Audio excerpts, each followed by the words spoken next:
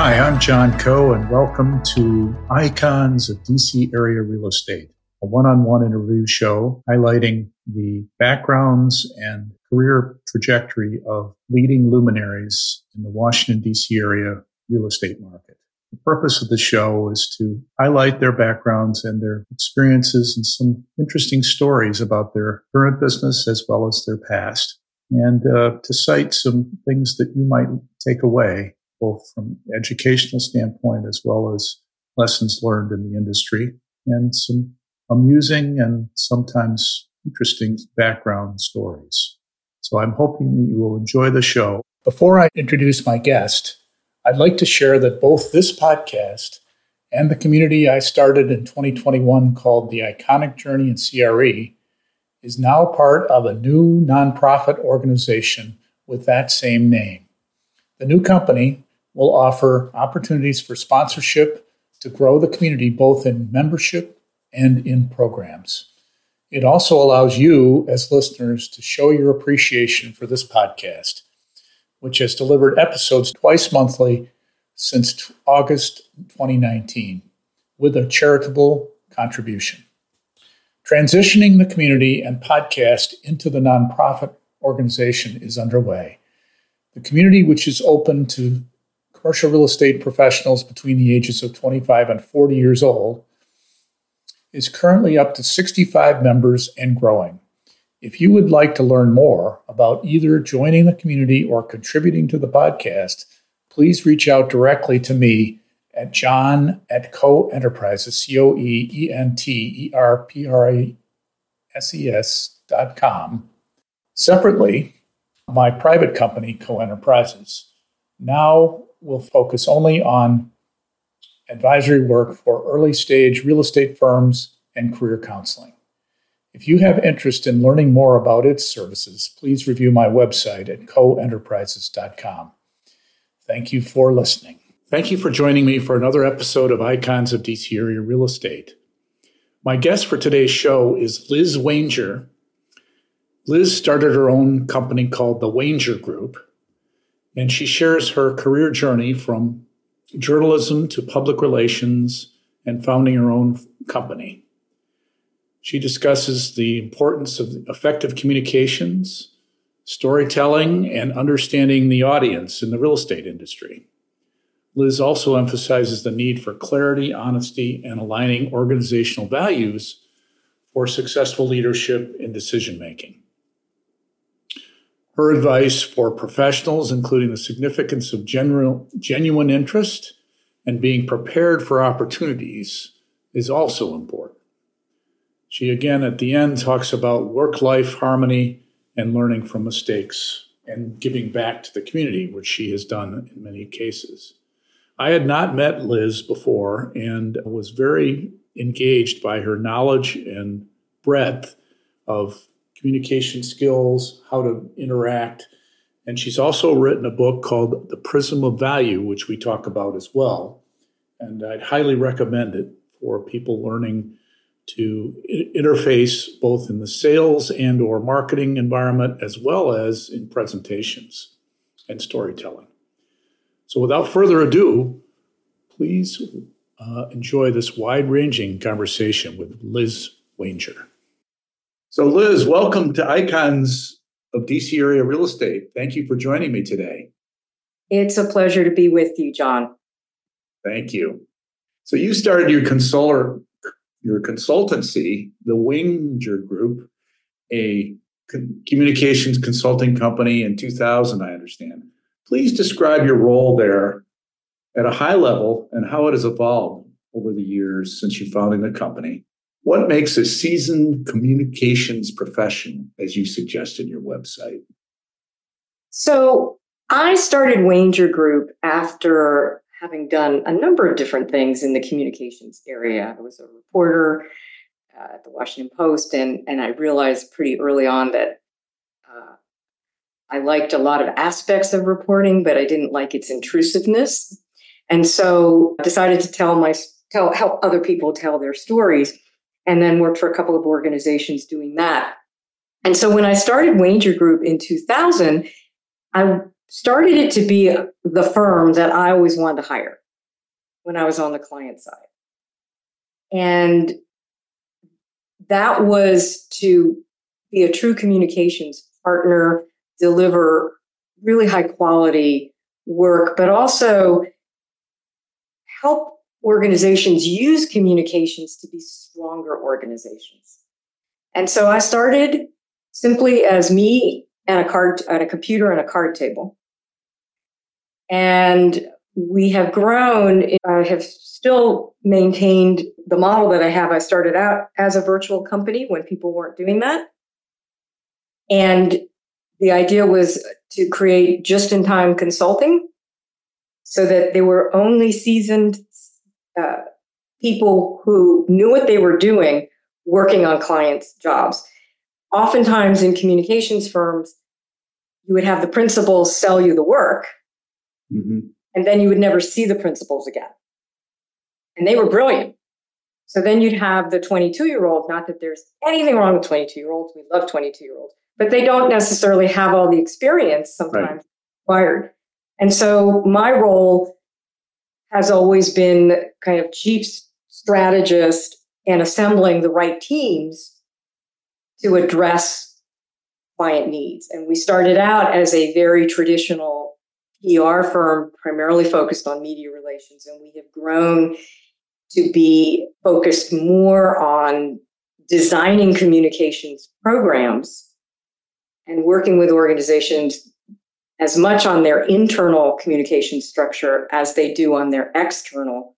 Because if you don't have the foundation inside, you're not necessarily able to deliver on communication. So that's a long-winded answer to your question.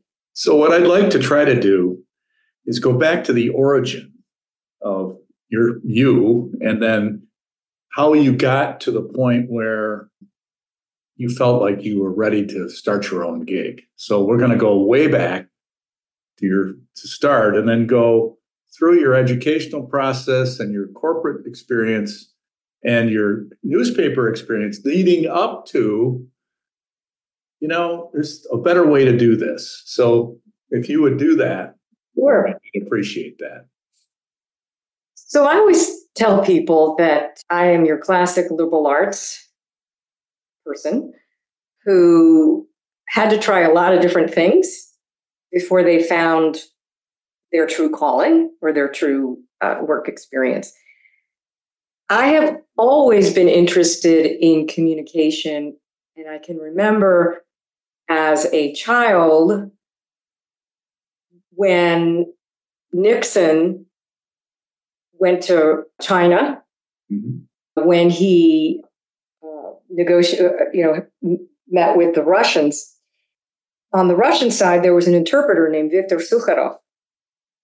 And this man could, when he translated in Britain, he had a British accent.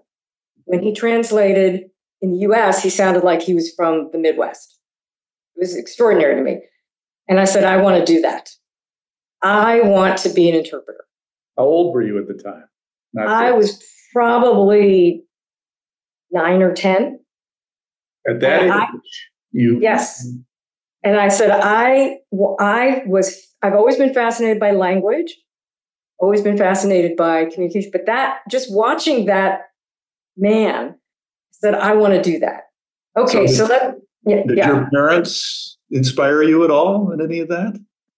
I wouldn't say they encouraged it. Let's put it that way. My parents were such that they loved books. They loved learning. So if we wanted to buy a book, we could, that was always any book you want. You want to buy a book, we can buy a book. You want to buy a toy, that's a different thing. I had toys to be sure, but books were, yes, that's important. We would go to the library, the bookmobile, if you remember what that was. It was like a portable library that would come to different shopping centers. We would do that every Thursday night, and we would check out books. So were they teachers, your parents? Were they teachers or were they? No, my father was a physician. Okay. And my mother actually had worked in television in the 50s. She had worked for ABC. in New York. Then she married my father and they moved to Philadelphia and she couldn't find a comparable job. So she ended up basically raising us. And she raised us to be good writers because she was a good writer, and to be good communicators because that was important to her. That's her thing, obviously. That was her thing. And just a quick story about her. After she died, she made notes about all the different things in the house that she wanted people to have. And my sister got this family china, and my mother had written a whole description of this china, and it went like this: "Let me tell you about all the hands who've touched this." And she went back to the first people who had the china and who they were, I think it was her grandparents, and basically told a family history through this china set. So my mother was a good storyteller. I learned that at her knee.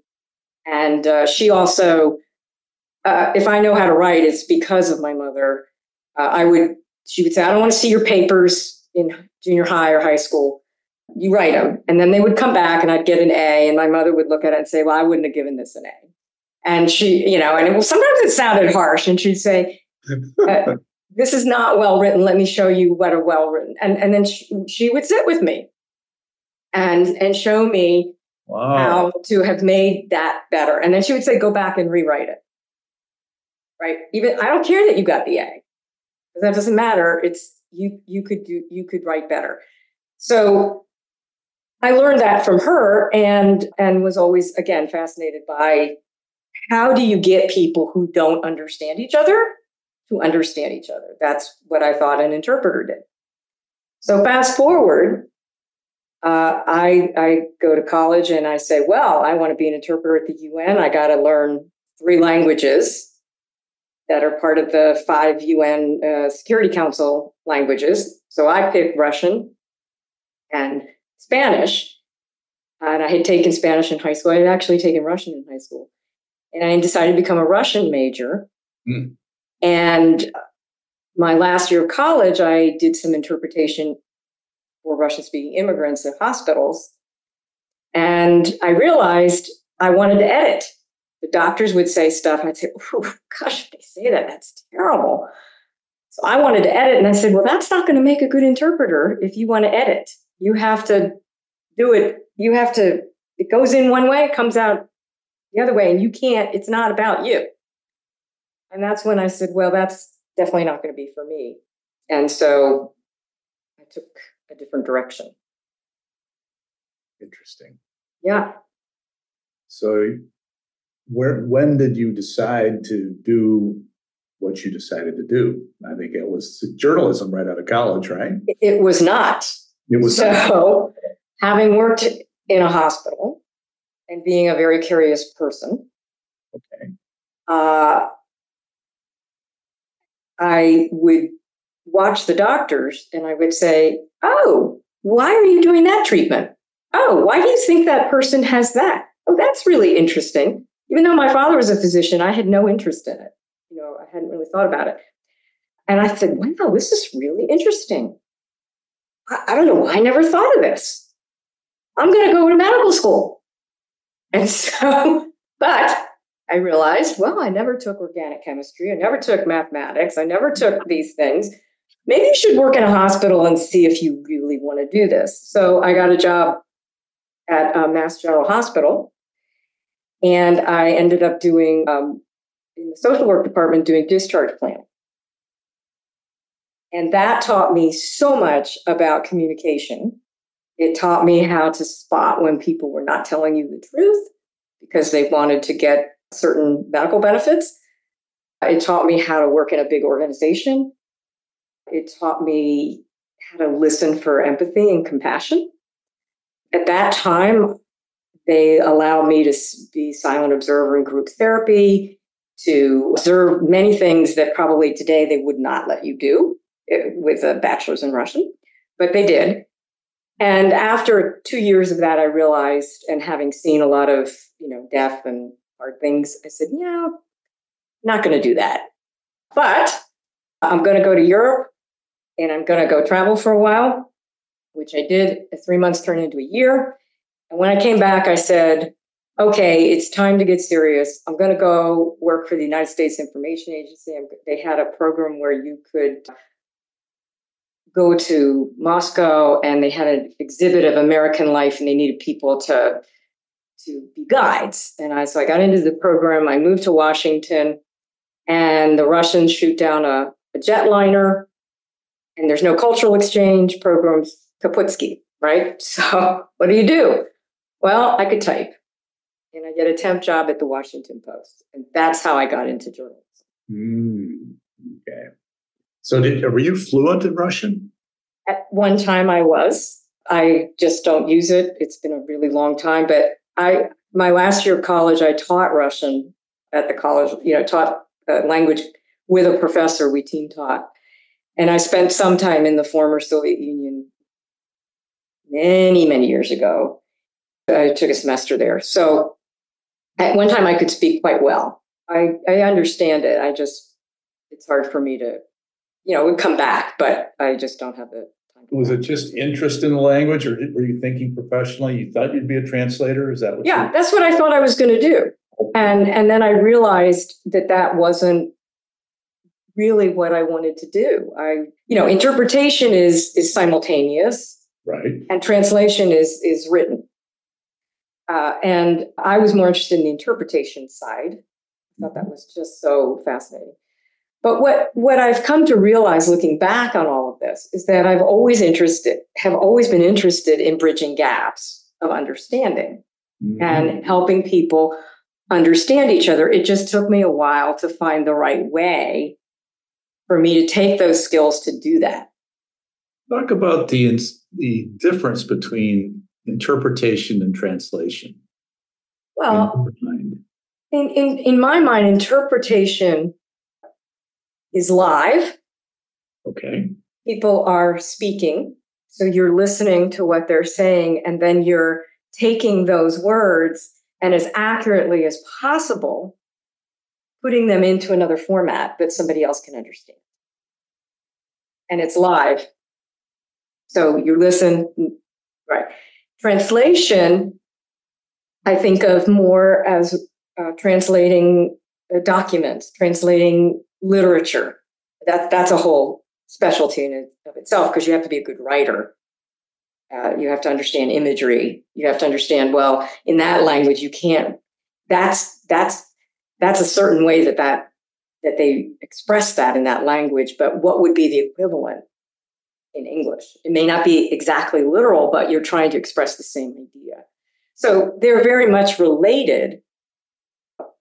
They're the two aspects of it. And I feel like in many ways, in what I do now, I'm helping people in one world understand the other world. We're helping people who, even within organizations, have different styles of accessing the world and information, understand each other.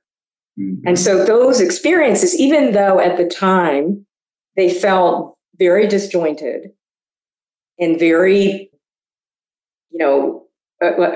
my father kept saying, when are you gonna figure out what you're gonna do? Because every week it was, I'm gonna be this, I'm gonna do this, I'm gonna try this. And I'm really grateful that I did all of that.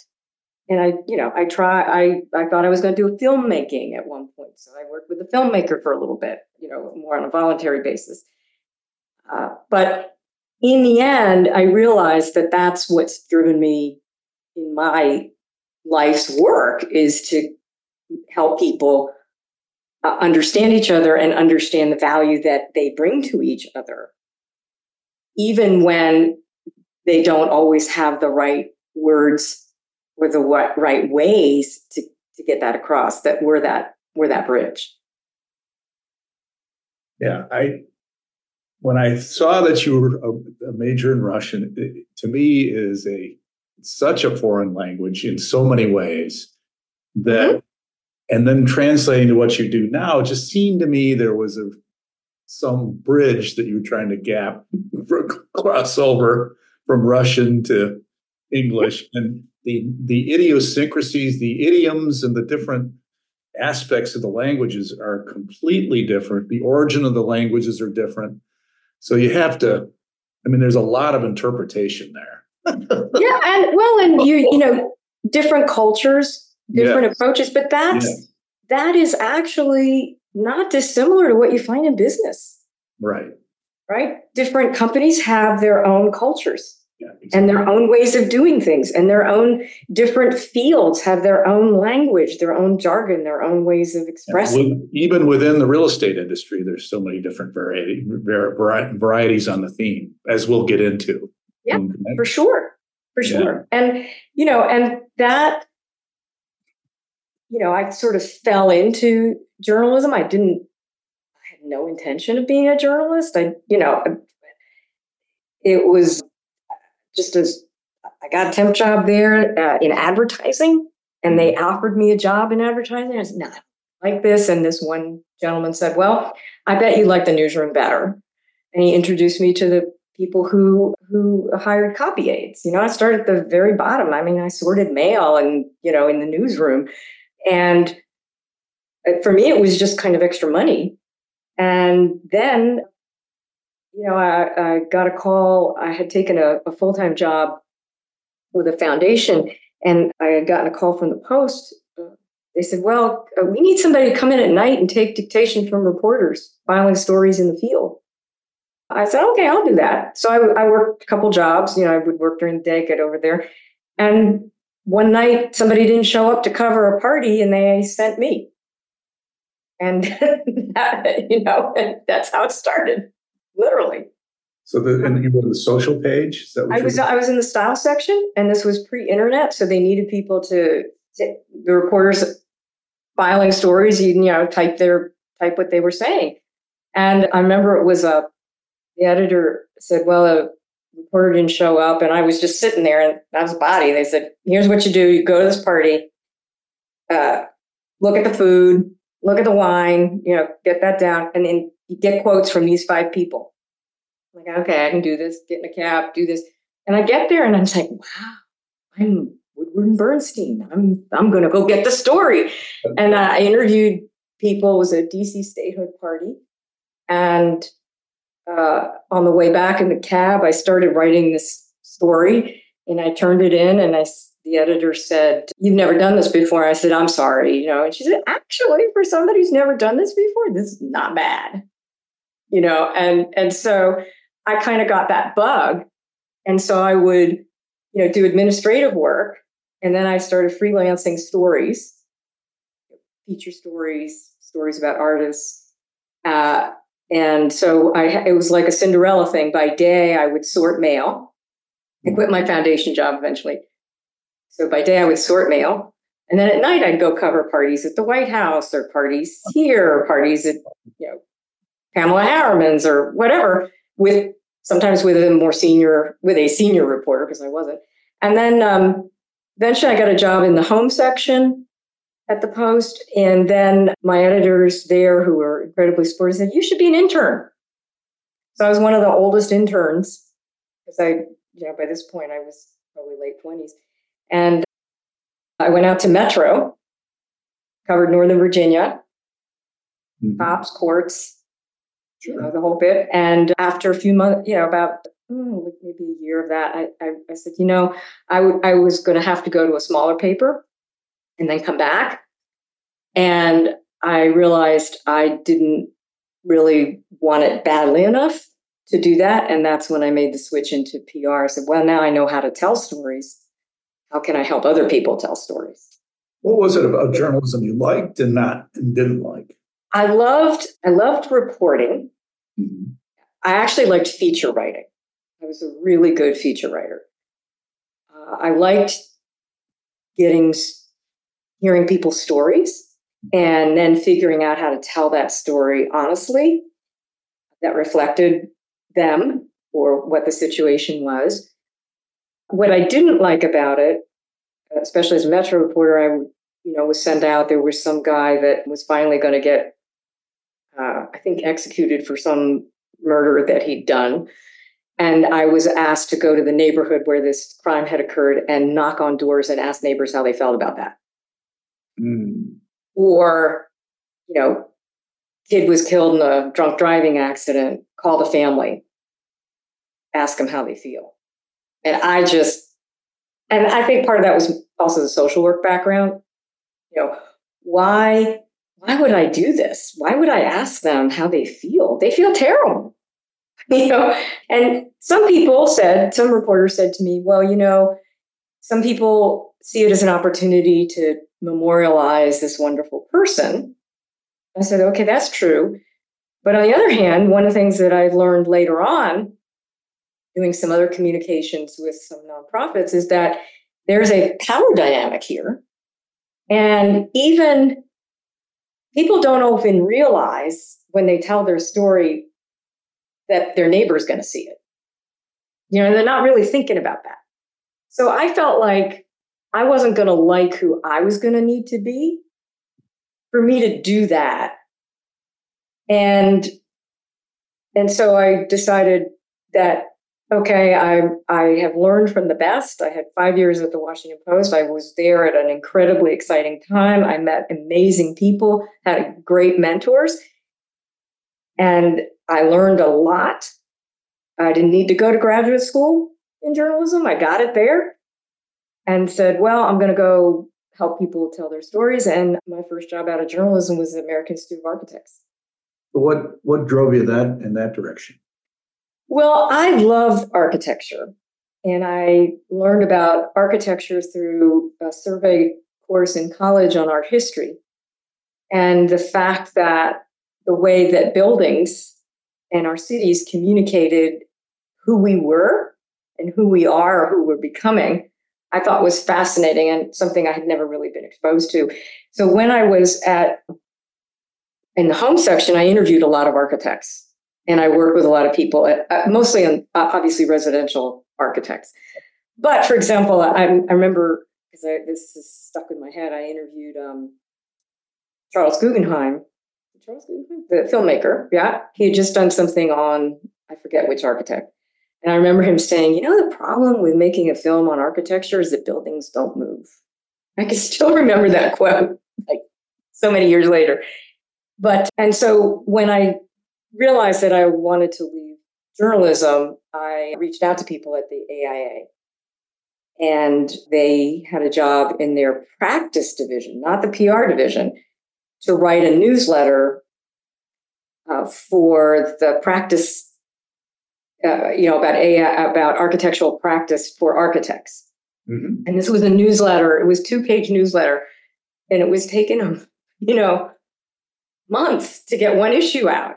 And so I get in there, I had this journalism background. I said, well, let me go interview everybody. So in a week, I had written the whole thing and laid out all the pages. I've learned how to do that too. And I said, now what? And he said, you're done already? I said, yeah. You said it was a tight deadline. And he said, yeah, it was a month. I said, no, I'm used to like hours. So that, and then eventually I moved into the PR department, and then eventually ran the PR department there. Interesting. So you like buildings, you'd like to write about buildings, and I like buildings, and I like what's interesting about buildings is what they do and what they mean to humans. Right. And so, I always tell this story too. One of my first assignments when I moved to the PR department was they needed somebody to write the jury comments for the AIA Honor Awards. Mm-hmm. So they sent me to New York. It was at SOM, David Child's office. And in the room was just a very august group of architects. I think it was Michael Graves. Michael Frank Gehry. Not in that particular one. But it was Michael Graves, Brendan Gill, who was the architecture critic in the New York Times, David Childs. I'm trying to remember. It was a couple other very, very well-known architects that were in the room. And for 2 days, they looked at all those submissions and said, architecture is going to hell in a handbasket. It's awful. Everything's terrible. And then they picked 10, which is kind of what they did. And so I said, well, gentlemen, now I need you to complete this sentence. We picked this building because. And they said, well, why would we do that? And I said, well, we're trying to educate the public about architecture. Oh, okay. And so I got these very highfalutin things and came back and had to write these jury comments about colliding geometries and, this kind of thing. But I loved it. And I got to meet just these amazing architects who were, whom I learned a lot from. And I learned a lot about business because the association, I thought I was going to go there and all I was going to do is talk about great architecture and how you make great architecture. Well, in fact, what we were talking about was insurance, liability, fighting with the engineers, legal practices, documents, the business side of architecture, which is incredibly important. Incredibly important. Yeah, well, the relationship between the developer and the architect and the engineer and the designer, the contractor. I mean, everything. And it was interesting to me. I was so grateful for the experience there and the opportunity to meet Frank Gehry and to really learn about, see architecture in a different way and to understand how architects work. One of the things I did when I first got there was, especially being in the practice department, I would go out to architecture offices and say, I want to see what's on your desk. What books do you use? What tools do you use? How do you do what you do? Right? Because I felt if we were going to communicate about the field, about the profession, then I needed to understand what it was, what they did and what it was like for them. And I just met so many amazing people and was involved with some of the committees, and we would go around the country and look at different, they would have meetings in different parts of the country, and we would always do these great architectural tours. So the language of architecture is a whole lot different than what you had experienced prior to that. So, but I had to learn another language. Right. There it is. And then figure out how to translate that to different audiences so that it would be relevant and clear. You were there for how long? 5 years. Okay. Mm-hmm. And then what? Then I went to the National Trust for Historic Preservation. And why? Well, that's an interesting. I had been working with different people over there, and I met a very charismatic marketing director, and we connected over a bunch of things, and then a position opened, and they offered it, and I went over and I talked to people, and historic preservation was evolving itself from what they always used to say, rich dead white guys, preserving the houses of rich dead white guys, to really looking at our history, how our history is represented. And so it was just a fascinating time to be there and to get a different vantage on urbanism and the way and architecture from a different vantage point, and to help an organization that was evolving to engage more people. So one of the things I started there in 93, 94 or 95. I put them on the web in 1994 or 1995 because I said this is going to be a thing. And people kept at that point the web lived in the IT department. Right. And I said, it's not an IT thing. It's a communications thing. And so the idea was, how do we engage younger people into historic preservation? How do we get more people engaged in that? And so, because nobody really understood what this web thing was going to be, and they thought it was a passing fad, everybody left me alone. So I got to create, I had to hire somebody to actually do the program. I didn't know how to do any of that, but And so we built the first site, and it was focused around how people come to preservation, either through home decor. That's why they have Williamsburg blue on their walls in their living room. People like that aesthetic, or through travel. That's how people often get exposed to historic preservation.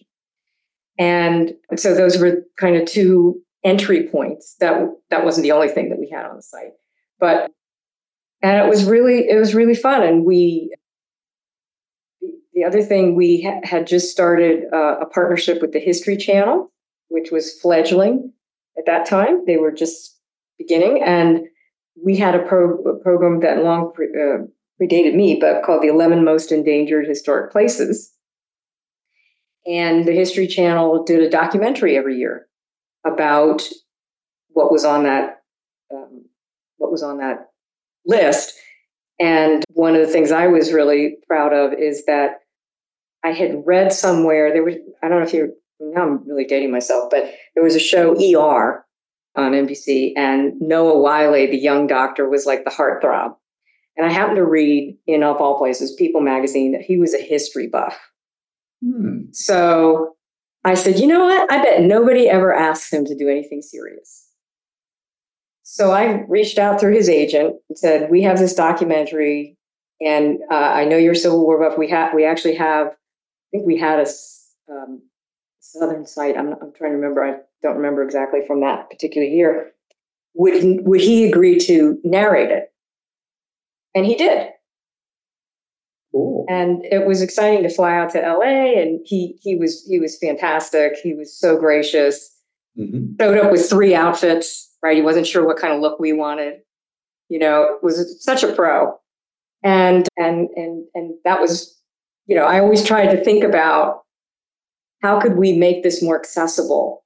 How could we bring this to more people? And that was certainly one way we did that. So you were there for how long? 5 years. Another 5. Mm-hmm. Okay. So you go from an association then to a nonprofit. I don't know what they are. I guess they're a membership organization. I actually thought of them, as in a way as an association, but they're not quite like most associations. But they are a nonprofit, and they had kind of they had a membership, and it was a public membership of people who cared about preserving our history and preserving our buildings, and also being relevant, making that relevant. And I think that was important. Yeah. So were there differences between those two entities as far as the way they communicated? Obviously, you did the internet, so that was obviously big. So that was one thing. I think every organization has its own personality. Right. So really, it's understanding the personality of the organization and the audiences that they're trying to communicate with. And so yes, there were differences. I think with the National Trust, we were more public facing. Right. We had a higher profile publicly. We put something on our endangered list. Up in Southern Maryland, there's a Souderly plantation. And that was interesting because the great grandson of the slave owner and the great granddaughter of a slave were both on the board trying to save this plantation. So that was another really interesting thing, because that got onto the Today Show and the New York Times and so on. And so the Trust was really doing some very interesting things. And were you the communications director there? I was. Yes, I was. So any interface with press, you were the person on. Well, and I had a team. Uh-huh. But I did some of that, but the team did a lot of it too. Mm-hmm. And it was really trying to figure out how we frame the narrative. How do we tell our story? How do we make it relevant to people who may not necessarily know about us or think about it in the way that we do? And so again, there's that translation, interpretation model that a good communicator is and does. So then what? So then, this is kind of interesting. Through some colleagues or whatever, I was introduced to Mario Marino, who is considered by many to be the godfather of technology in this region. And he had just launched a nonprofit, the Marino Institute. Right. And needed a comms director.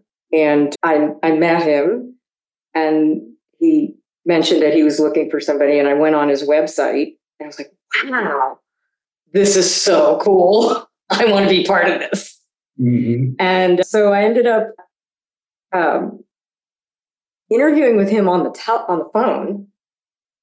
And then he did everything by email, right? He was half in Cleveland at that point, half here. And then I interviewed with the team. And the next thing I knew, I was offered a job. And I said, this is really interesting what he's doing. I want to be part of this. So I was his communications director for 2 years before I went out on my own. And that was amazing. I learned about a whole other world, the technology world, which I had sort of come to some understanding about a little bit by getting involved with the internet and trying to, put the trust on the internet. And I was really fascinated by the interaction of technology with humans and communication. And so I learned a tremendous amount from Mario and his team just by osmosis. And I was around a lot of entrepreneurs, and he had started something called Netpreneur, which was, he had seen that there were lots of people who were starting these internet-related businesses or businesses that relied on the internet, and there was no place for them in the business community. And he created this Netpreneur program where people could come together. People like Reggie Agarwal, who founded Cvent,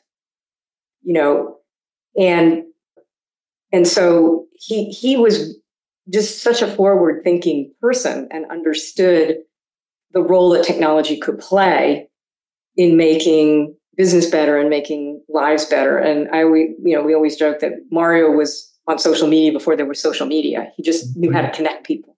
Yeah. And so that was an incredible experience. But I was around all these entrepreneurs, and I said, you know what? Wow, I could do this. I can start a business.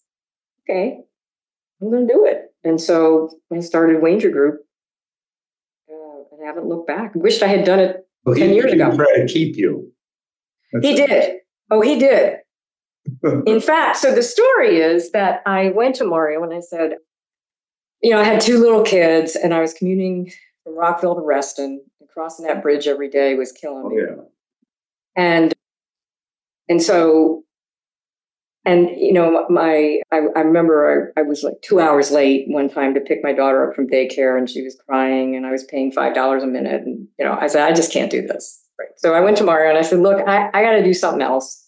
I don't know what it is, but I'm going to talk to a lot of people, and everybody, and I don't want to surprise you. And I don't want you to hear that I'm out there, talking to people. And he says, well, no, we can make it work. What do you want to do? And I said, no, I gotta do this. So I went out and I talked to a lot of people, and I was talking to this one guy. Like, I don't know what to do next. I'm not sure. I don't know what to do. And then under my breath, I said something like, sometimes I think about hanging out a shingle. And he said, well, why don't you? And I said, well, I don't know enough. And I never worked in an agency. And I had all these reasons. And he looked at me, this guy, and he said, when do you think you would know enough? And it was like, oh, I could have had a V8. Yep, that's what I'm going to do. So I went back to Mario and I said, Mario, I know what I'm going to do. He said, what is it? I'm going to hang out a shingle. And he said, great, I will be your first client. Oh, that's great. And I'll keep you as busy or not as you want to be. And so with that, I really had the confidence to start the business. I mean, I was going to do it anyway, but that was tremendous. Yeah. And so I continued to consult with him. And then when he started Venture Philanthropy Partners, I did off and on work with Venture Philanthropy Partners for 10 years. So, with content and just some strategy and various communications work. So that was really great. And Mario's been, a real mentor of mine. I mean, I just learned so much from him. And he's very, very gracious. He's obviously a very effective communicator himself, obviously. Yeah. Yeah. But I had to learn, he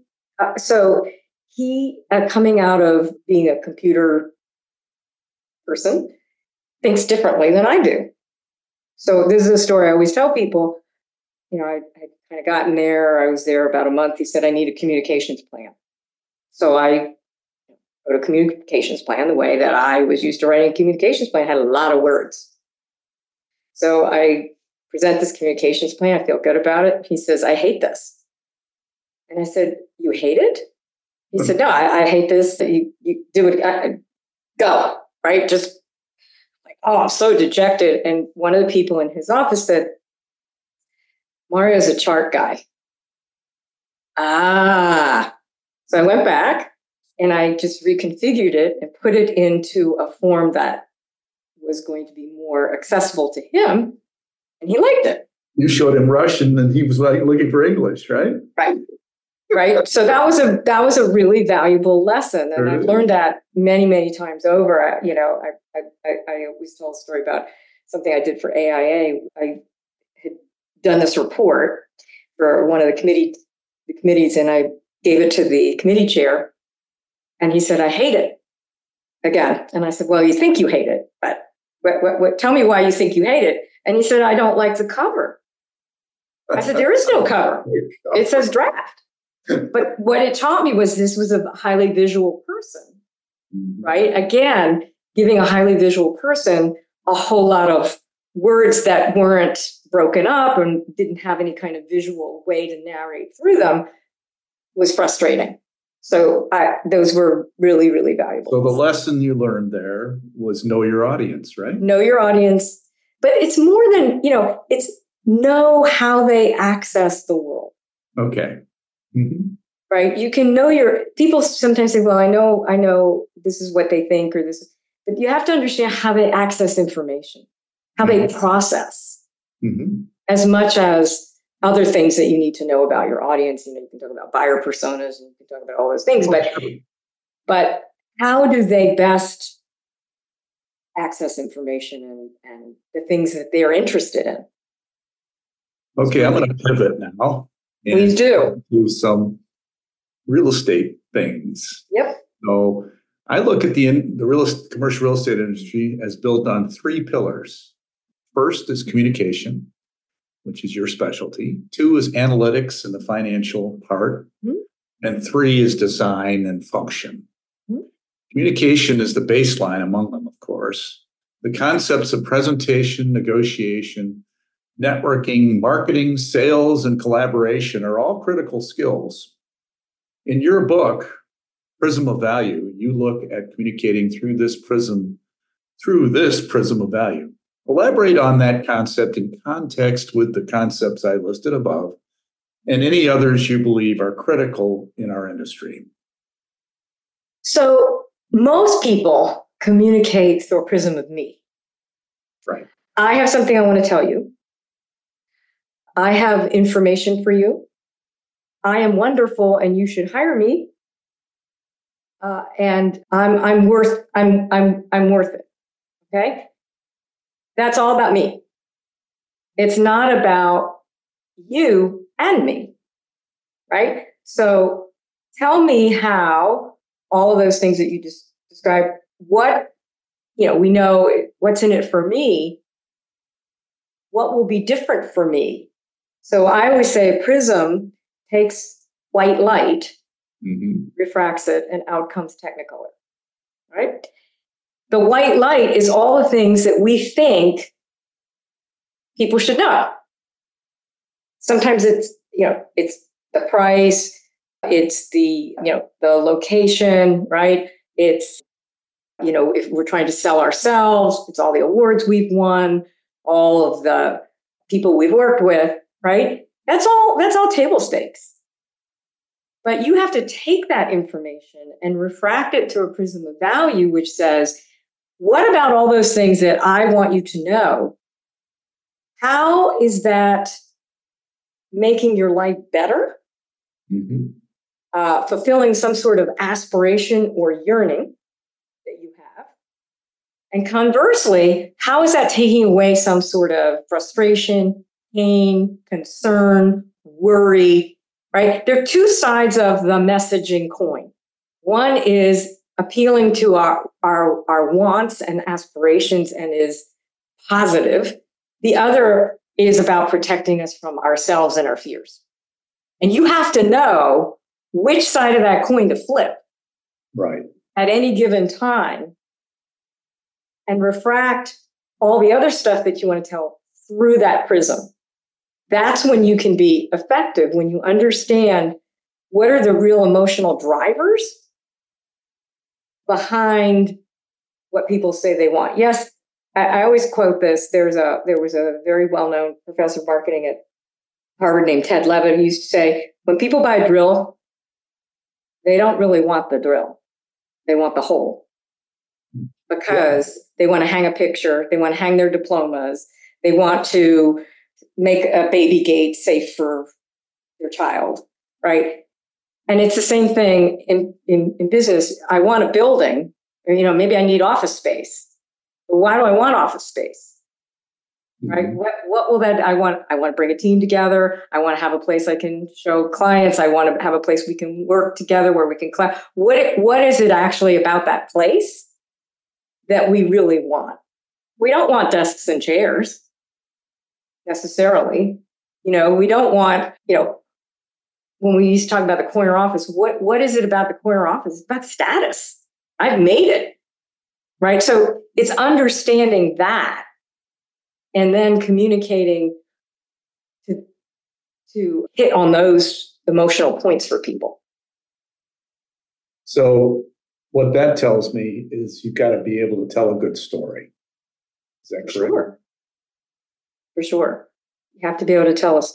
Yeah, but you have to tell a story and it has to be authentic and it has to be meaningful and somehow illustrative of some point you're trying to make.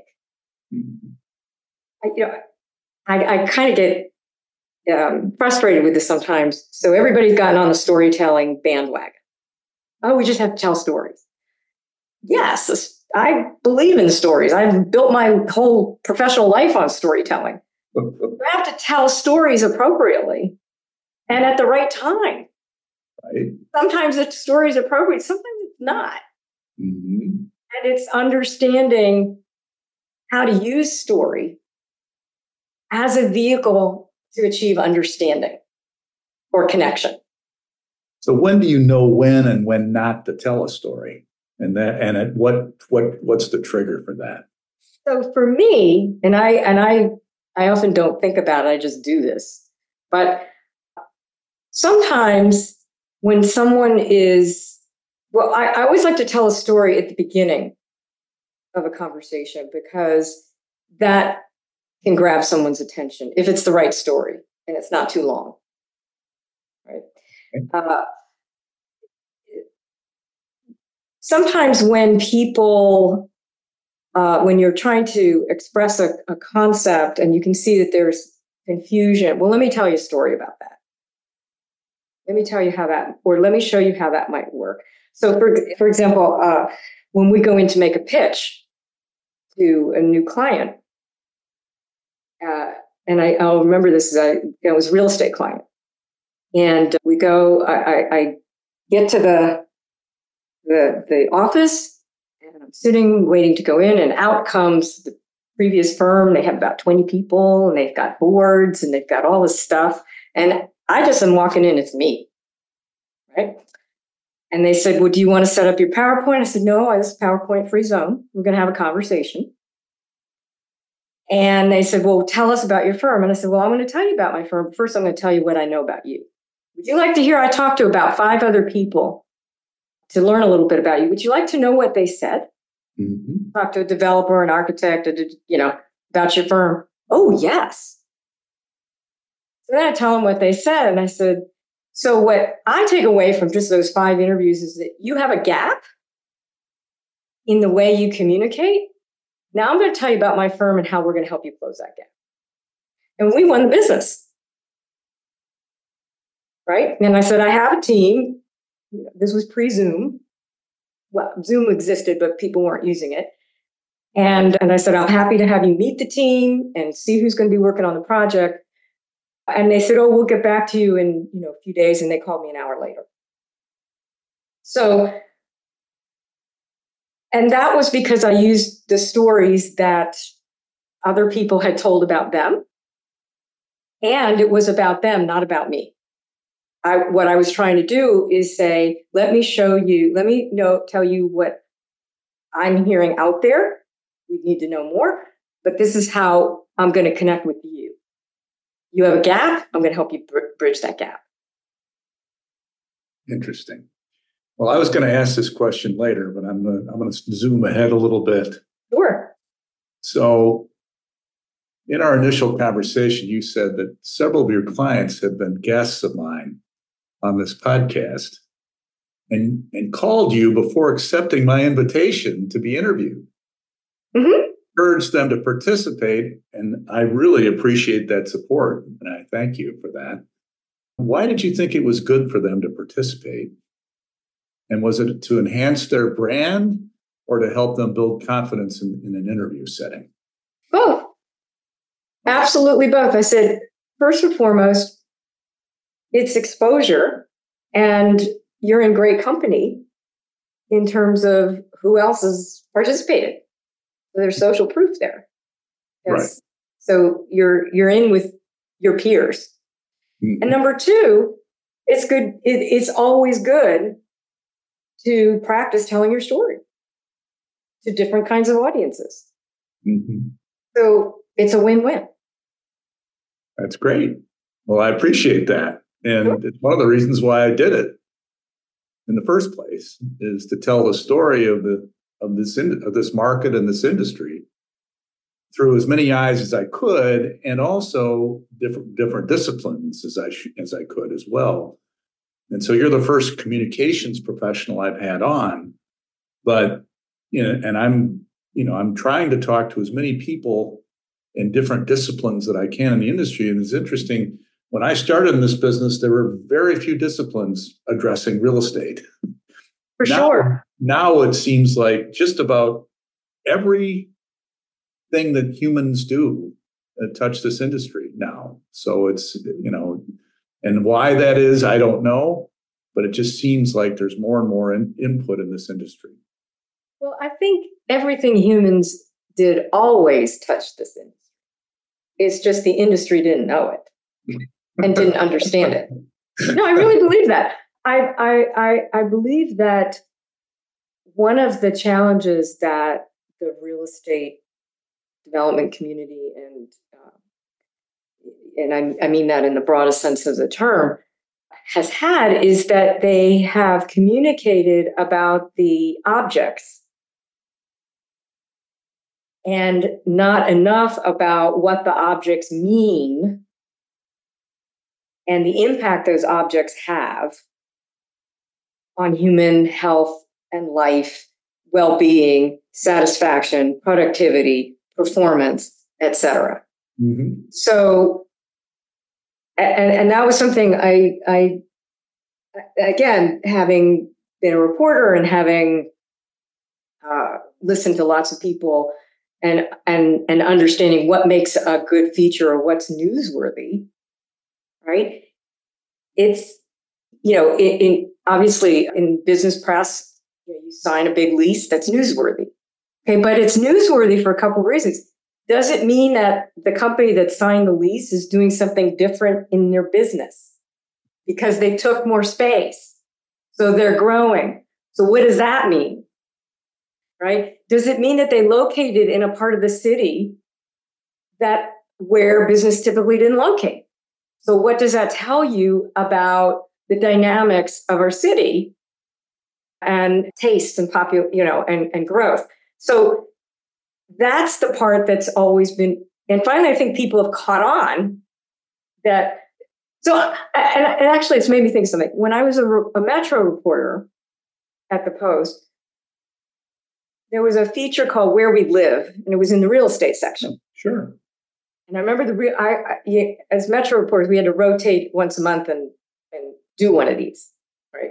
And I remember talking to the real estate editor, and he said, "Do you know anything about real estate?" I said, "No, I don't know anything about real estate."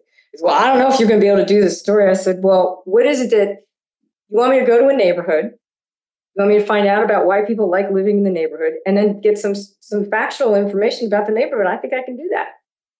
Right? But even, so even they were looking at it as a pure business story. And this was a feature story about what makes a neighborhood tick and why you might want to live there. And what was the history of this neighborhood? And who were the people living in the neighborhood? So I think that the industry didn't really know how to talk about itself and talked about its features versus its benefits. So you've seen a big change then. Yeah, for sure. In communication in our industry. Absolutely. Yeah. So you started your firm because you didn't see any communication advisory firms that offered the services you believed your clients deserve. Why don't you elaborate on that a little bit, please? So it wasn't that I was offering any different services. It was how I was going to deliver them. Okay. And that was important to me. What was important to me was, one, I had 3 criteria for how I would take on a new client. I still follow it. 1, do they have a really interesting problem and that I could solve? 2, are they jerks? Because I'm not working for jerks. And 3, can they pay me, right? But what I found was that I wanted to really get in deep with my clients to really understand who they were so that I could help them tell their story. And I didn't want to provide cookie cutter solutions that worked for, 3 clients before, or be so focused on, well, we can get you this media hit. Well, I'm not sure that media hit's even the right place for you to be, because I don't know that your audiences are actually even reading that. So let's talk about what your company is about or your organization is about. And maybe you shouldn't even be doing media relations. Maybe you should be doing something else. Right. I remember one person said they wanted a big media relations program, and when they explained to me what they wanted, why they wanted it, I said, all you need to do is write a letter. You don't need, the media would be inappropriate for this, and it's not going to get you where you want to go. So, so for me, it was about finding people who I was aligned with. It was also doing what's right for the client, even if it meant that we had to say, you know what, you shouldn't really be paying us anymore because you're not ready for this, or we're not the right fit for you, to be able to, but because it was really in the best interest of the client. Or actually what you need is really more on a marketing side than you need comms, right? And let me help you find somebody. There you go. Right. That was really what I wanted. And I wanted to be able to have the very best people who had experience, who had been around the block a little bit. And as I always say, we've seen the movie, we know all the endings. We can help you write the right ending for you, for your story. And it was important just to be a partner. And we really care about what we do. I'm not doing this. I mean, like to make a good living, but I'm not doing it because I want to make it, I have to build this big enterprise. I want to be able to do the work, do it in the way that we want to do it, and really help advance organizations. And I want to leave them better than how I found them. That's great. Yeah. So since you've read the book, you had to do a lot of research on understanding a lot of the elements of communications. So I'm now reading another book called The Art of Explanation by a fellow by the name of Ross Adkins. He's a British BBC producer.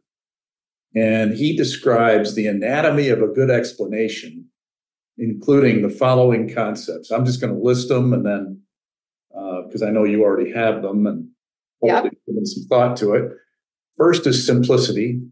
Second is essential detail. Third is complexity. Fourth is efficiency. Fifth is precision. Sixth is context. Seventh is no distractions. 8 is engaging. 9 is useful. And 10 is clarity of purpose. Perhaps you could discuss these ideas in context of my listening audience with an example or two, maybe. So first of all, 10 is a lot. I know. Right? And I would actually start with the last one. Okay. Which is clarity of purpose. Mm-hmm. Because if you don't understand why you're communicating and why anybody else would want to hear what you're saying, the rest of it really doesn't matter. There you are. So I would start with that. Okay. And then once you understand your why, then you have to understand, and this wasn't on there, or maybe it was, but maybe in a different way, it's about your message. So I would say clarity of purpose and then message and framing. Mm-hmm. Right? And that also assumes that you understand who you're talking to. Because I always say this, you can have Shakespeare write your speech, and you could have Da Vinci illustrate the PowerPoint. And if it's not resonating, it doesn't matter. Right? Because people spend a lot of time and money on the mechanics of these things without getting that first part right. You have to have clarity of purpose. You have to have message that will resonate with the audience. Then simplicity is absolutely key. When you confuse people, you lose them. Mm-hmm. They just can't, because our brains are trying to make simplicity out of complexity. So complexity is fine if you can explain it in a simple way. Mm-hmm. And so I would say, and that's tied to good messaging, is that you can explain it in a way that is memorable and easy to understand. So that means using the right language, using words, and remember too that certain words are triggering words. So they may seem innocuous to you, but you use a certain word, and that's all that person can focus on. They haven't heard a thing you said, right? Because that brought something up for them, or that seems to project something about you that you didn't intend, but that's how they're hearing it. So that's important. What else? You had negotiate. I don't have it literally in front of me. I probably should have, but efficiency, precision, context. Yes, context is another critically important, and that ties into what I just said about triggering words, understanding, putting what you're talking about into some larger context, and that gets back to the why of what you're talking about, and relating what you're doing to whatever it is that your audience needs to understand. And then engaging, yes. And that is all about language. And if it's an in-person presentation, it's about energy. Mm-hmm. I always tell people, if you're on Zoom or you have to have way more energy than the people sitting listening to you. Yep. So, and to be engaging is also to be memorable. So a story is one way to be engaging. Mm-hmm. Open with a story. Yep. Funny thing happened to me today. Right. And then useful is another one. And that's... Yeah, well, useful is also tied back, I think, to what I was saying about the purpose and messaging, is that it's beneficial to your audience. I live in Annapolis, and I was walking around the Naval Academy, and there was a sign I saw that said "No Drone Zone." Now, they were talking about the drones in the air, but I'm going to use that in presentation training. No droning. You don't want to bore people, Right.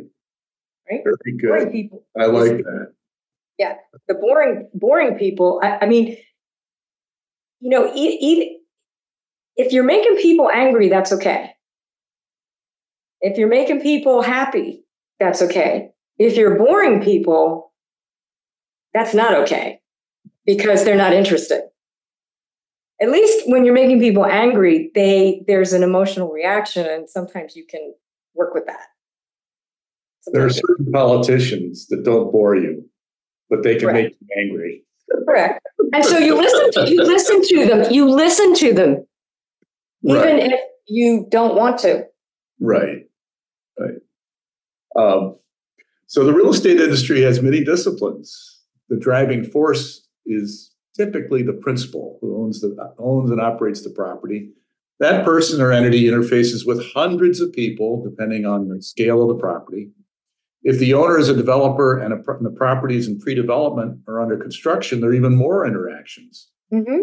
In the face of such a variety of communication situations, what advice do you give property owners to keep a consistently optimistic and present approach to communications among varying circumstances and stressful times?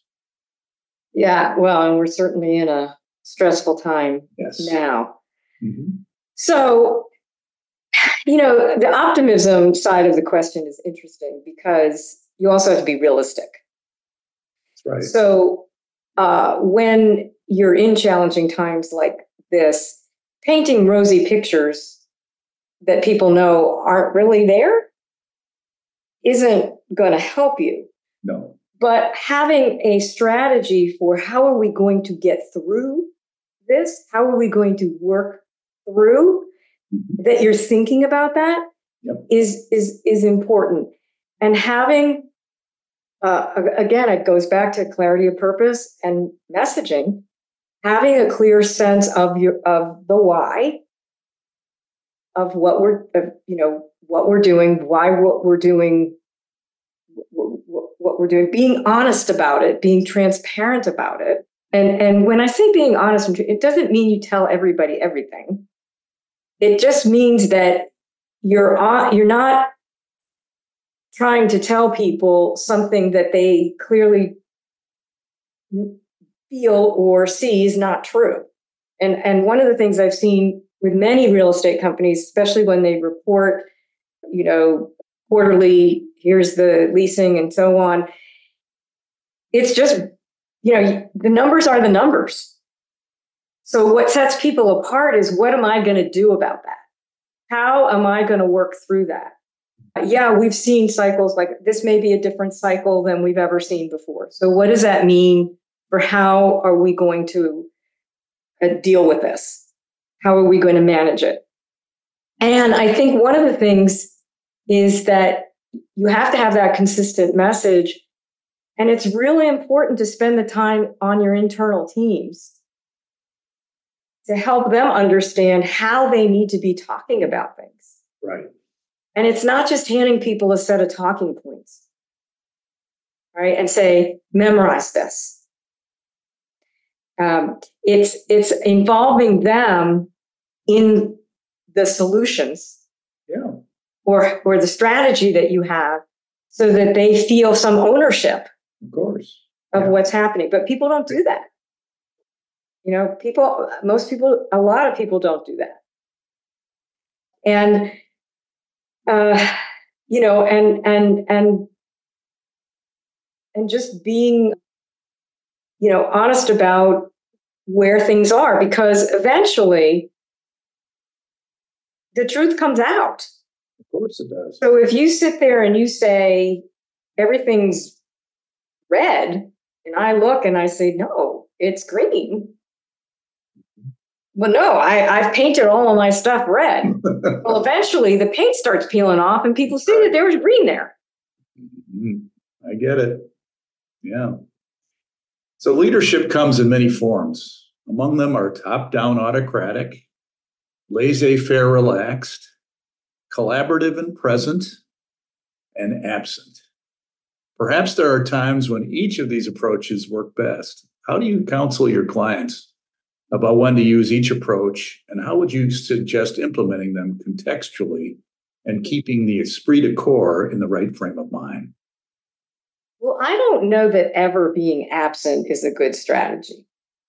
Okay, you may pull back, but being absent, I would maybe just take that one off the table. Okay. Of course, you want to be collaborative and present.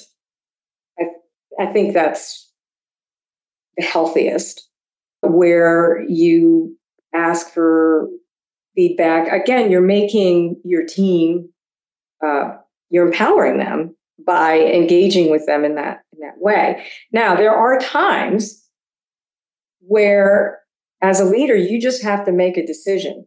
It may be you've done you've done the conversation, and everybody thinks you should do a certain thing, but you know in your heart, or you know that that's not feasible.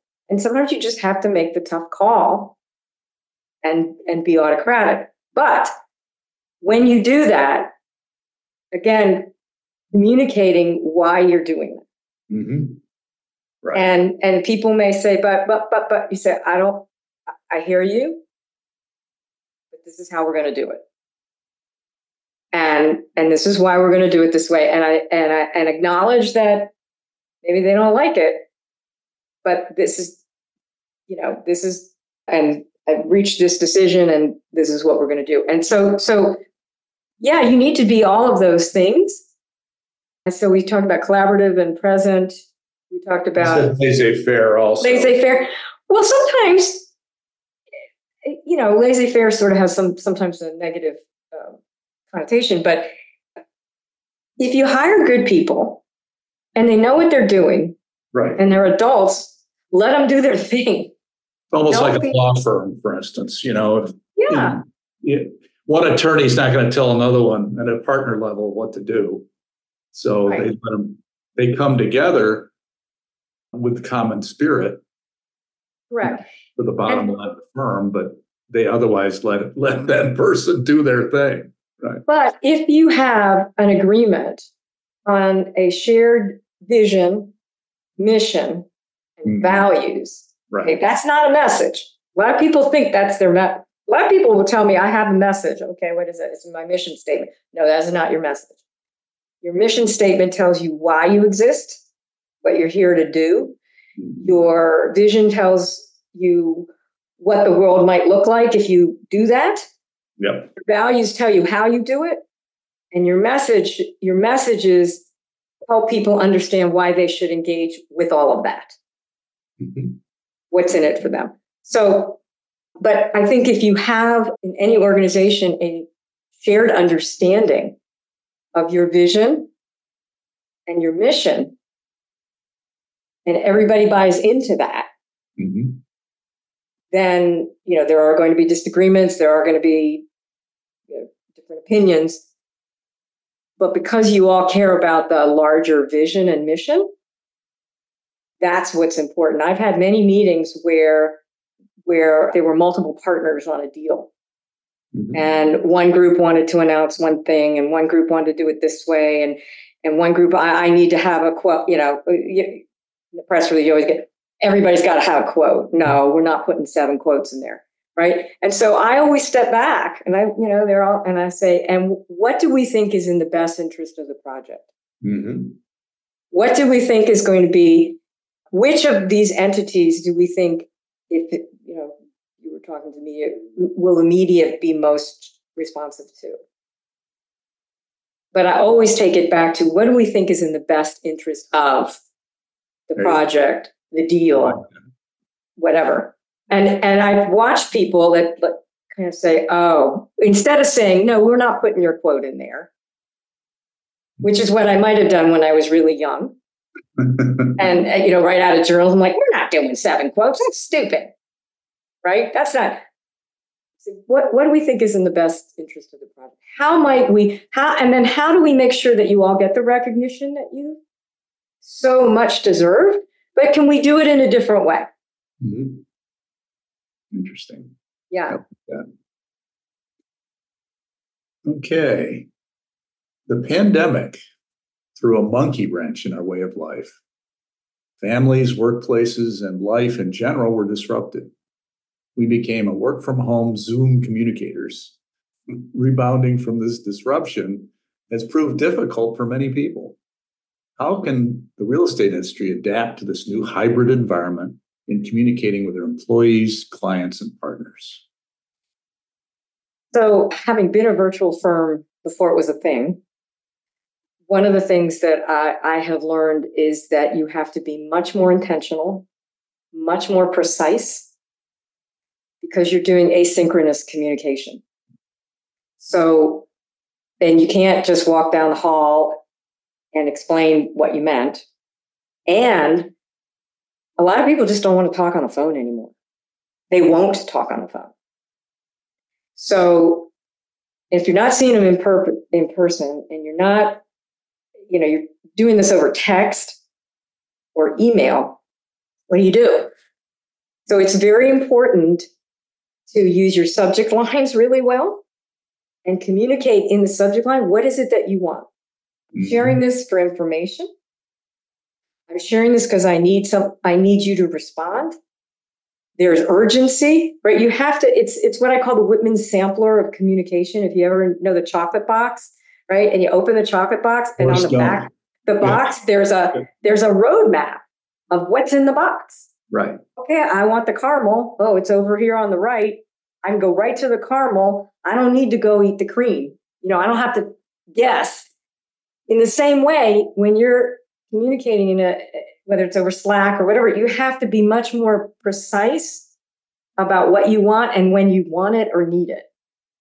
Interesting. And you have to think about what's going to grab their attention, because we're all overwhelmed with so much email. And then when you write the email, you don't want large blocks of text. You got bullet points. Get to the point. Tell them why you are reaching out in this form of communication when you need it. If there's background information, put it at the end. And then tell them what's in the background information and why they should read it. Right? You've got to do the Whitman sampler. You got to guide people through. So it takes more time, and you have to. It's harder. I think in some ways it's a lot harder because you have to spend a lot more time doing it to be effective. You also have to establish norms in your organization. What is the threshold for when you return a communication? Is it 24 hours? Is it 48 hours? Mm-hmm. Set the appropriate expectations for when you should hear from people. What is the best channel? When I start working with a client, I say, what is the best way for me to talk to you? Is it text? Is it email? Is it Teams? Is it Zoom? Is it the phone? Or some combination of, and so I ask people, okay, if I really need to get to you because there's some really urgent matter, what's the best way? What are you going to pay attention to? And everybody needs to do that with their boss and their boss's boss, right? And so what happens is sometimes, I'm on Teams and I want everything that way, or I'm on text. And maybe I don't like text, okay, but I've learned to use text because that's what other people use, right? And I want to get my point across and I want them to hear me, so I better learn to use their preferred mode of communication. So, and especially for younger people to understand this, there's a power dynamic. If your boss wants an email, but you want a text, you better give them an email. Because you're the lower person on the totem pole and you need to engage them. Yes, they need to communicate to you, but you need things from them in order to do what you do. And therefore, you have to go into their world. And this goes back to the whole notion of being an interpreter and so on, is understanding the world that somebody's in and working from that. And it's exhausting. It's hard work, but it's the difference between people who are really, really successful and those who often aren't. Well, if you were designing a company culture for communication, what would be the ideal, in your opinion, for that? Well, it would be an open culture. And by that, where there were certain thresholds that, yes, we don't ignore people. Okay, if we don't want to talk to them or we can't answer their question, we should at least tell them that we can't answer that right now. I'm not going to be able to get back to you for a week. That's just common courtesy, right? I think people get frustrated. You send something out and it's crickets. Or ghosted, yeah. You're ghosted. So then you're, well, did they not like it? And it might be that their kid was sick. Yeah. Right? But you've already made, the other person on the other end has made all these assumptions. I'm going to lose my job. I mean, I've heard this from people. Yeah. My boss didn't get back to me. So taking the time and understanding that, no, you don't want to get into a ping pong match with email. Got it. Yeah. But if someone sends you something, how long does it take to say, I got it? We'll look it over. Okay, then they know you got it. Right? And in fact, I use Gmail and it has those responses in there. You just have to click on one of them. It even reminds you 3 days later after you sent something to follow up too, which is interesting. Yeah. So I think a lot of it is a culture that's based on respect for other people. Whether you're at the top of the heap or the very bottom, it's that everybody has a role to play in the organization and that everybody deserves the courtesy of being responded to at some point, but set some thresholds for what those expectations are, right? If I expect, if I expect when I send an email to hear from you in 3 hours, then that's got to be clear. That's my expectation. So if you can't meet that expectation, you better tell me why. I mean, this, what you just said actually should be written in the rules. The first day you come on, I'm just going to say this, any job, what these protocols are so important, it seems to me, because otherwise there's misunderstanding, there's, fear, and, you're creating a negative culture if you don't have a very clear understanding on how you communicate within a company. That's absolutely true. And what those cultural norms are in our company, this is how we behave towards each other. Because it's not about the email. It's about how we behave towards each other. It's about how we build or value relationships. Right. With the people around. And everybody likes to talk about collaboration and, always, we're going to build collaboration space. Collaboration space only works if you are willing to do it. When I worked in the hospital, there was this joke, how many psychiatrists does it take to change a light bulb? I don't know, but the light bulb has to want to change. And it's the same thing. How many people does it take? You've got to be committed to communicating. And it's a soft skill. So it's not necessarily considered as important in the hierarchy of things. People will talk about it, but they, let's get the legal people on the phone. Let's get the accounting people. And then comms is kind of, it's a nice fluffy thing to have. But comms people know how to have conversations. That's really what public relations, digital, it's all about having conversation. I mean, facilitating them. It's just amazing to me. There is no more important thing than to be able to understand what other people are saying. It's the most important thing, right? Because everybody wants to be heard and everybody wants to be understood and everyone wants to be valued. And it's simple things. It's simple things. And taking the time to understand other people I had a client recently and we were going back and forth about something. And then she talked about something that happened with her family. And so I commented on, yes, that can be really difficult, because that was something that was getting in the way of her being able to respond to me. Right. But I knew where she was coming from. Mm-hmm. Okay. Take your time. Sure. So I think that's really important. What advice would you give early stage young professionals in the real estate industry regarding building his or her network? What specific advice would you suggest for approaching experts to learn which makes these experts feel honored to share? You know what I'm saying there? Yeah. Well, I get asked this all the time because I get asked by people, my daughter is thinking of going into comms, or my daughter's thinking about going into real estate. And because of that person, I make the time and I go talk to that person. And and the only thing I say to them is, I just want to know what happens to you. Mm-hmm. And many times I never get a thank you note. Mm-hmm.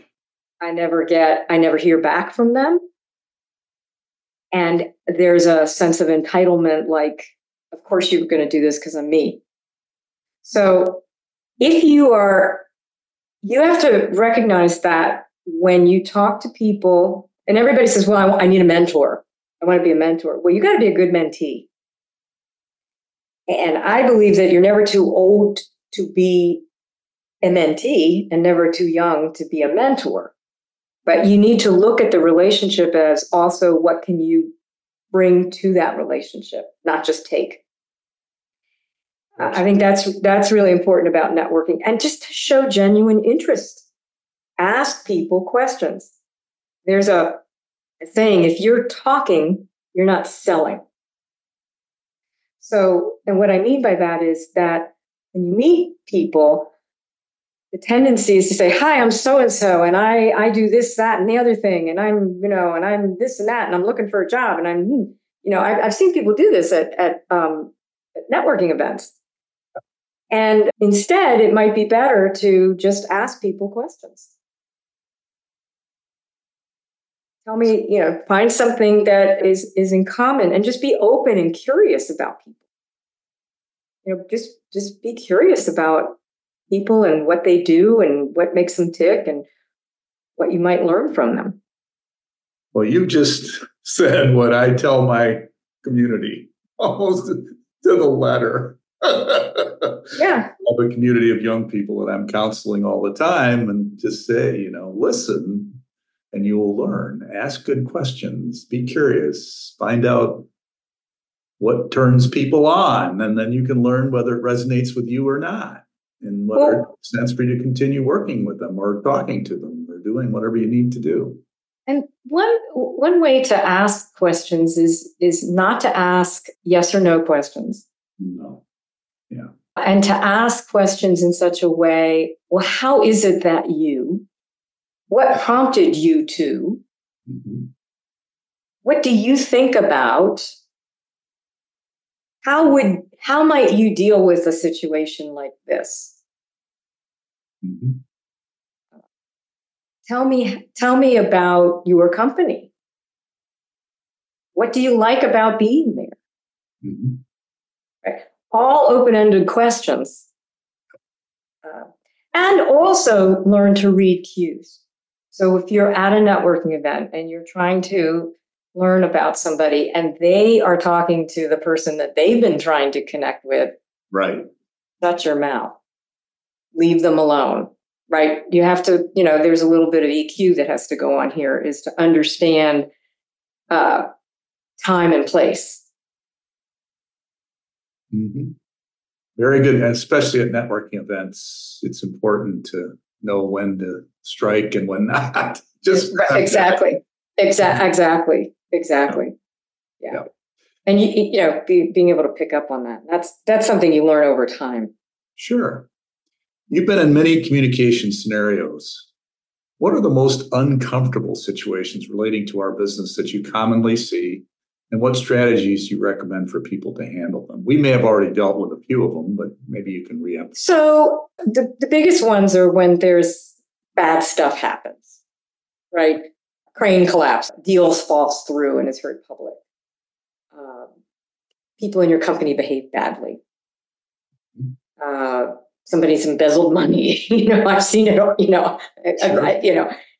And okay, so those are more extreme things, perhaps. But you have to lay people off. Deceit, maybe. Sorry. Deceit. Yes, people have, or you thought you were going to get a certain deal, and someone else snatches it away from you. Yeah. Right? Yeah. You tell somebody something that you thought was in confidence, and then it's all over the place. Mm-hmm. So in those situations, you learn a lesson. The other thing, and it's something that I have been doing a lot of thinking about, is being prepared not only for when bad things happen, but being prepared for an opportunity to walk into your lap. A story I like to tell is that I was at some friend of mine's office, and George Clooney happened to be there. And as I was leaving, and he was signing autographs and all that. He's like, "Do you want to do something?" I'm like, "No, I don't need to do that." Well, I get in the elevator, and I hear, "Hold the elevator." And it's George Clooney. And it's me and George Clooney in this elevator. Right? And I was totally tongue-tied. I didn't have anything to say. I didn't know. I said something like, "Wow, that was really nice of you to sign all those autographs. Your arm must get tired." And he said, "Yeah, so, imagine doing this at a stadium and then the doors opened and he left and I left and so on." But I tell that story as to say, what if the person you've been dying to meet somehow walks into your office, or are you prepared for having that conversation? So always thinking about how would I respond if that opportunity come across, and how would I respond when I'm in a pressure situation? You're making a presentation and the client hates it and they're mean about it, right? They're really mean. They're mean. Who knows why they're mean? Maybe they had a fight with their spouse that morning. Maybe their boss yelled at them, but they don't like what you said. So what happens is people get very defensive and they want to argue. And they just escalate and nobody hears each other.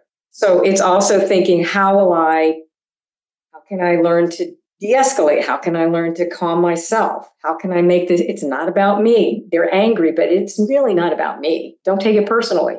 So how would I prepare myself?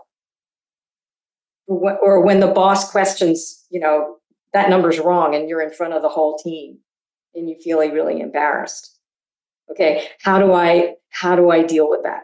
Right, preparing yourself for those kinds of situations and thinking about how you would deal with that. And you should never go into a presentation without having thought about what's the worst question I could get that would make me want to crawl under the table. Plan B.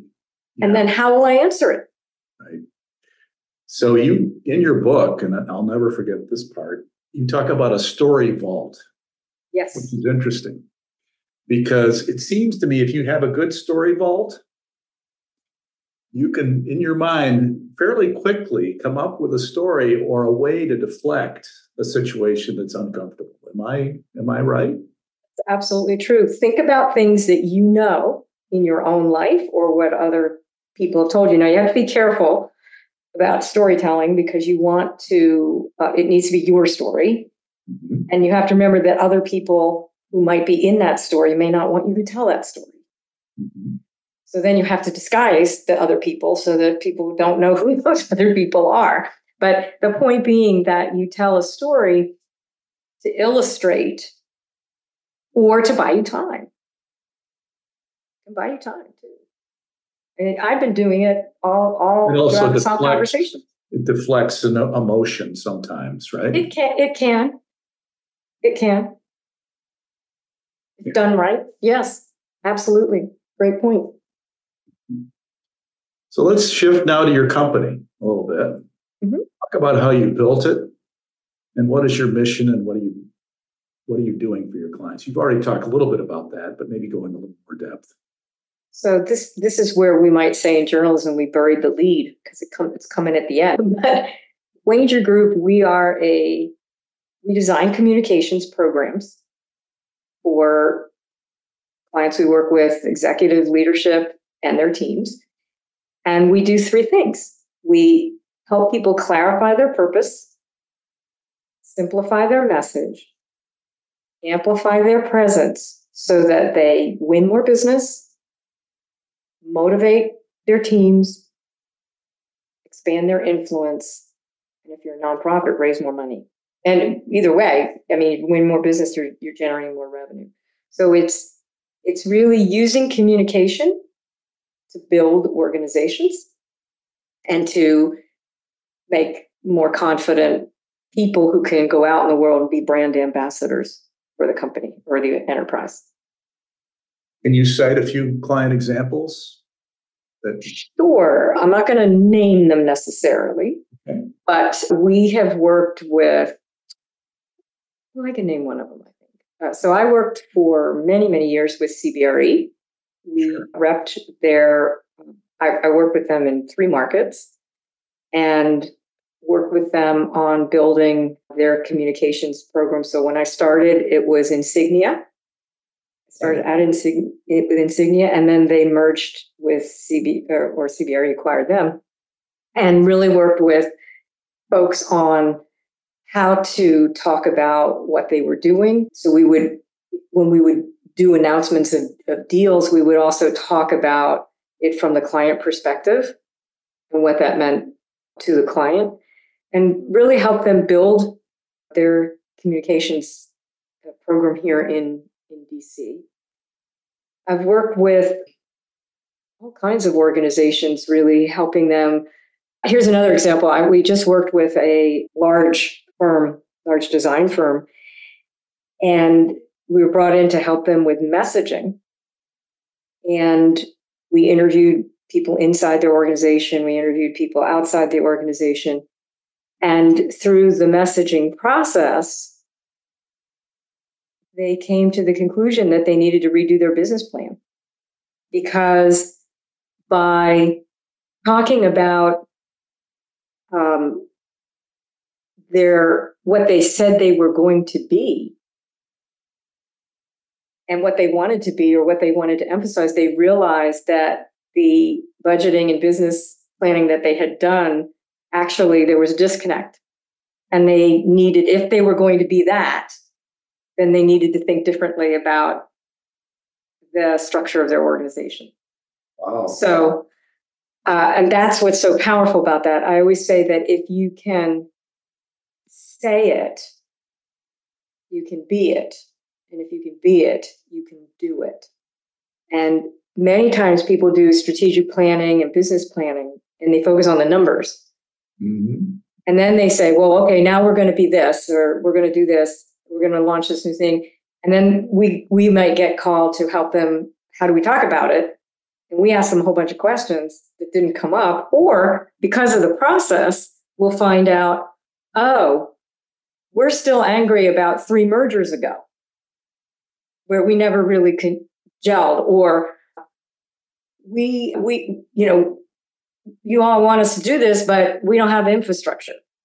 So the conversation around how we're going to talk about our brand often uncovers other truths that might not have come out, because it's a lot safer to talk about it from we have a communications challenge rather than we have a product challenge, we have a team challenge, we have a infrastructure challenge. Those are thorny issues. But it feels safer to talk about, well, it's marketing's fault. Comms, we just don't have the right message. We don't have the right words.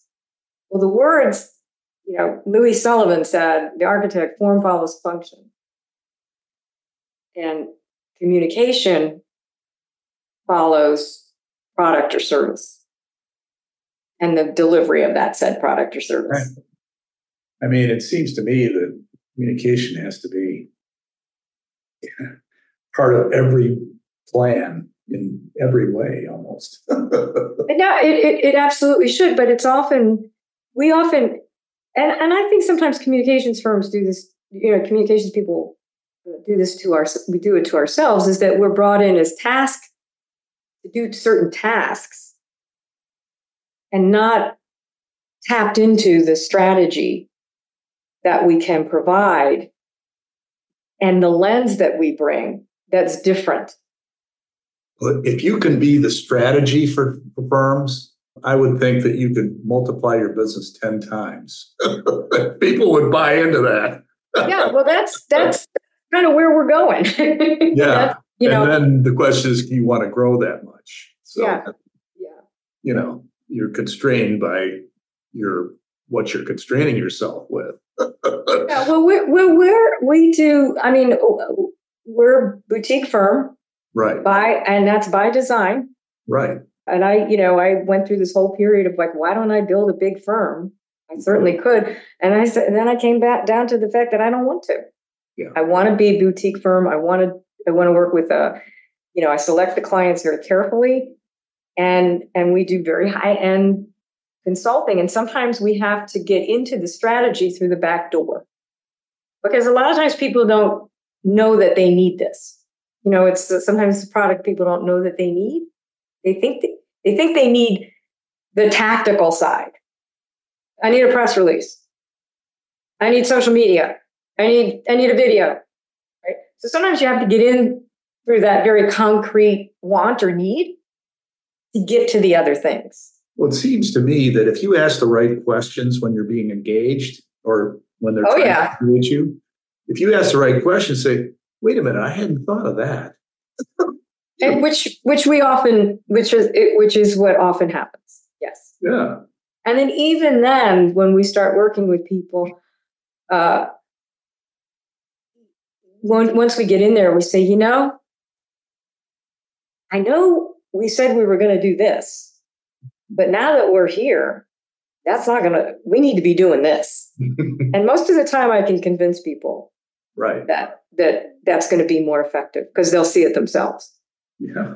I mean, you can make it real easy to understand if they see, oh, I didn't know that, or I didn't see that, Mm-hmm. But you have to do it in a way that gives people a sense of ownership and agency. Yeah, you want them to make it think it's their idea, not yours. And because they know their enterprise better than I ever will. Of course. Right. Yeah. And one of the things that I've learned is that when someone hires a consultant, it's because they want to change something. They're in a state that they don't want to be in. They want to be somewhere else. Right. And so it's a question of how do we help them get to where they want to go or where they think they want to go, and help them figure out if that's the right destination. And then how to get there. We're all in the change business. Right. Everyone always wants to think about that from a nonprofit perspective or a social enterprise perspective. But we are in the change. I mean, if somebody's trying to lease space, they want to make a change. They need bigger. They need different. So they're buying something. But they're buying something different from what they have. Right. Right. And it's a journey.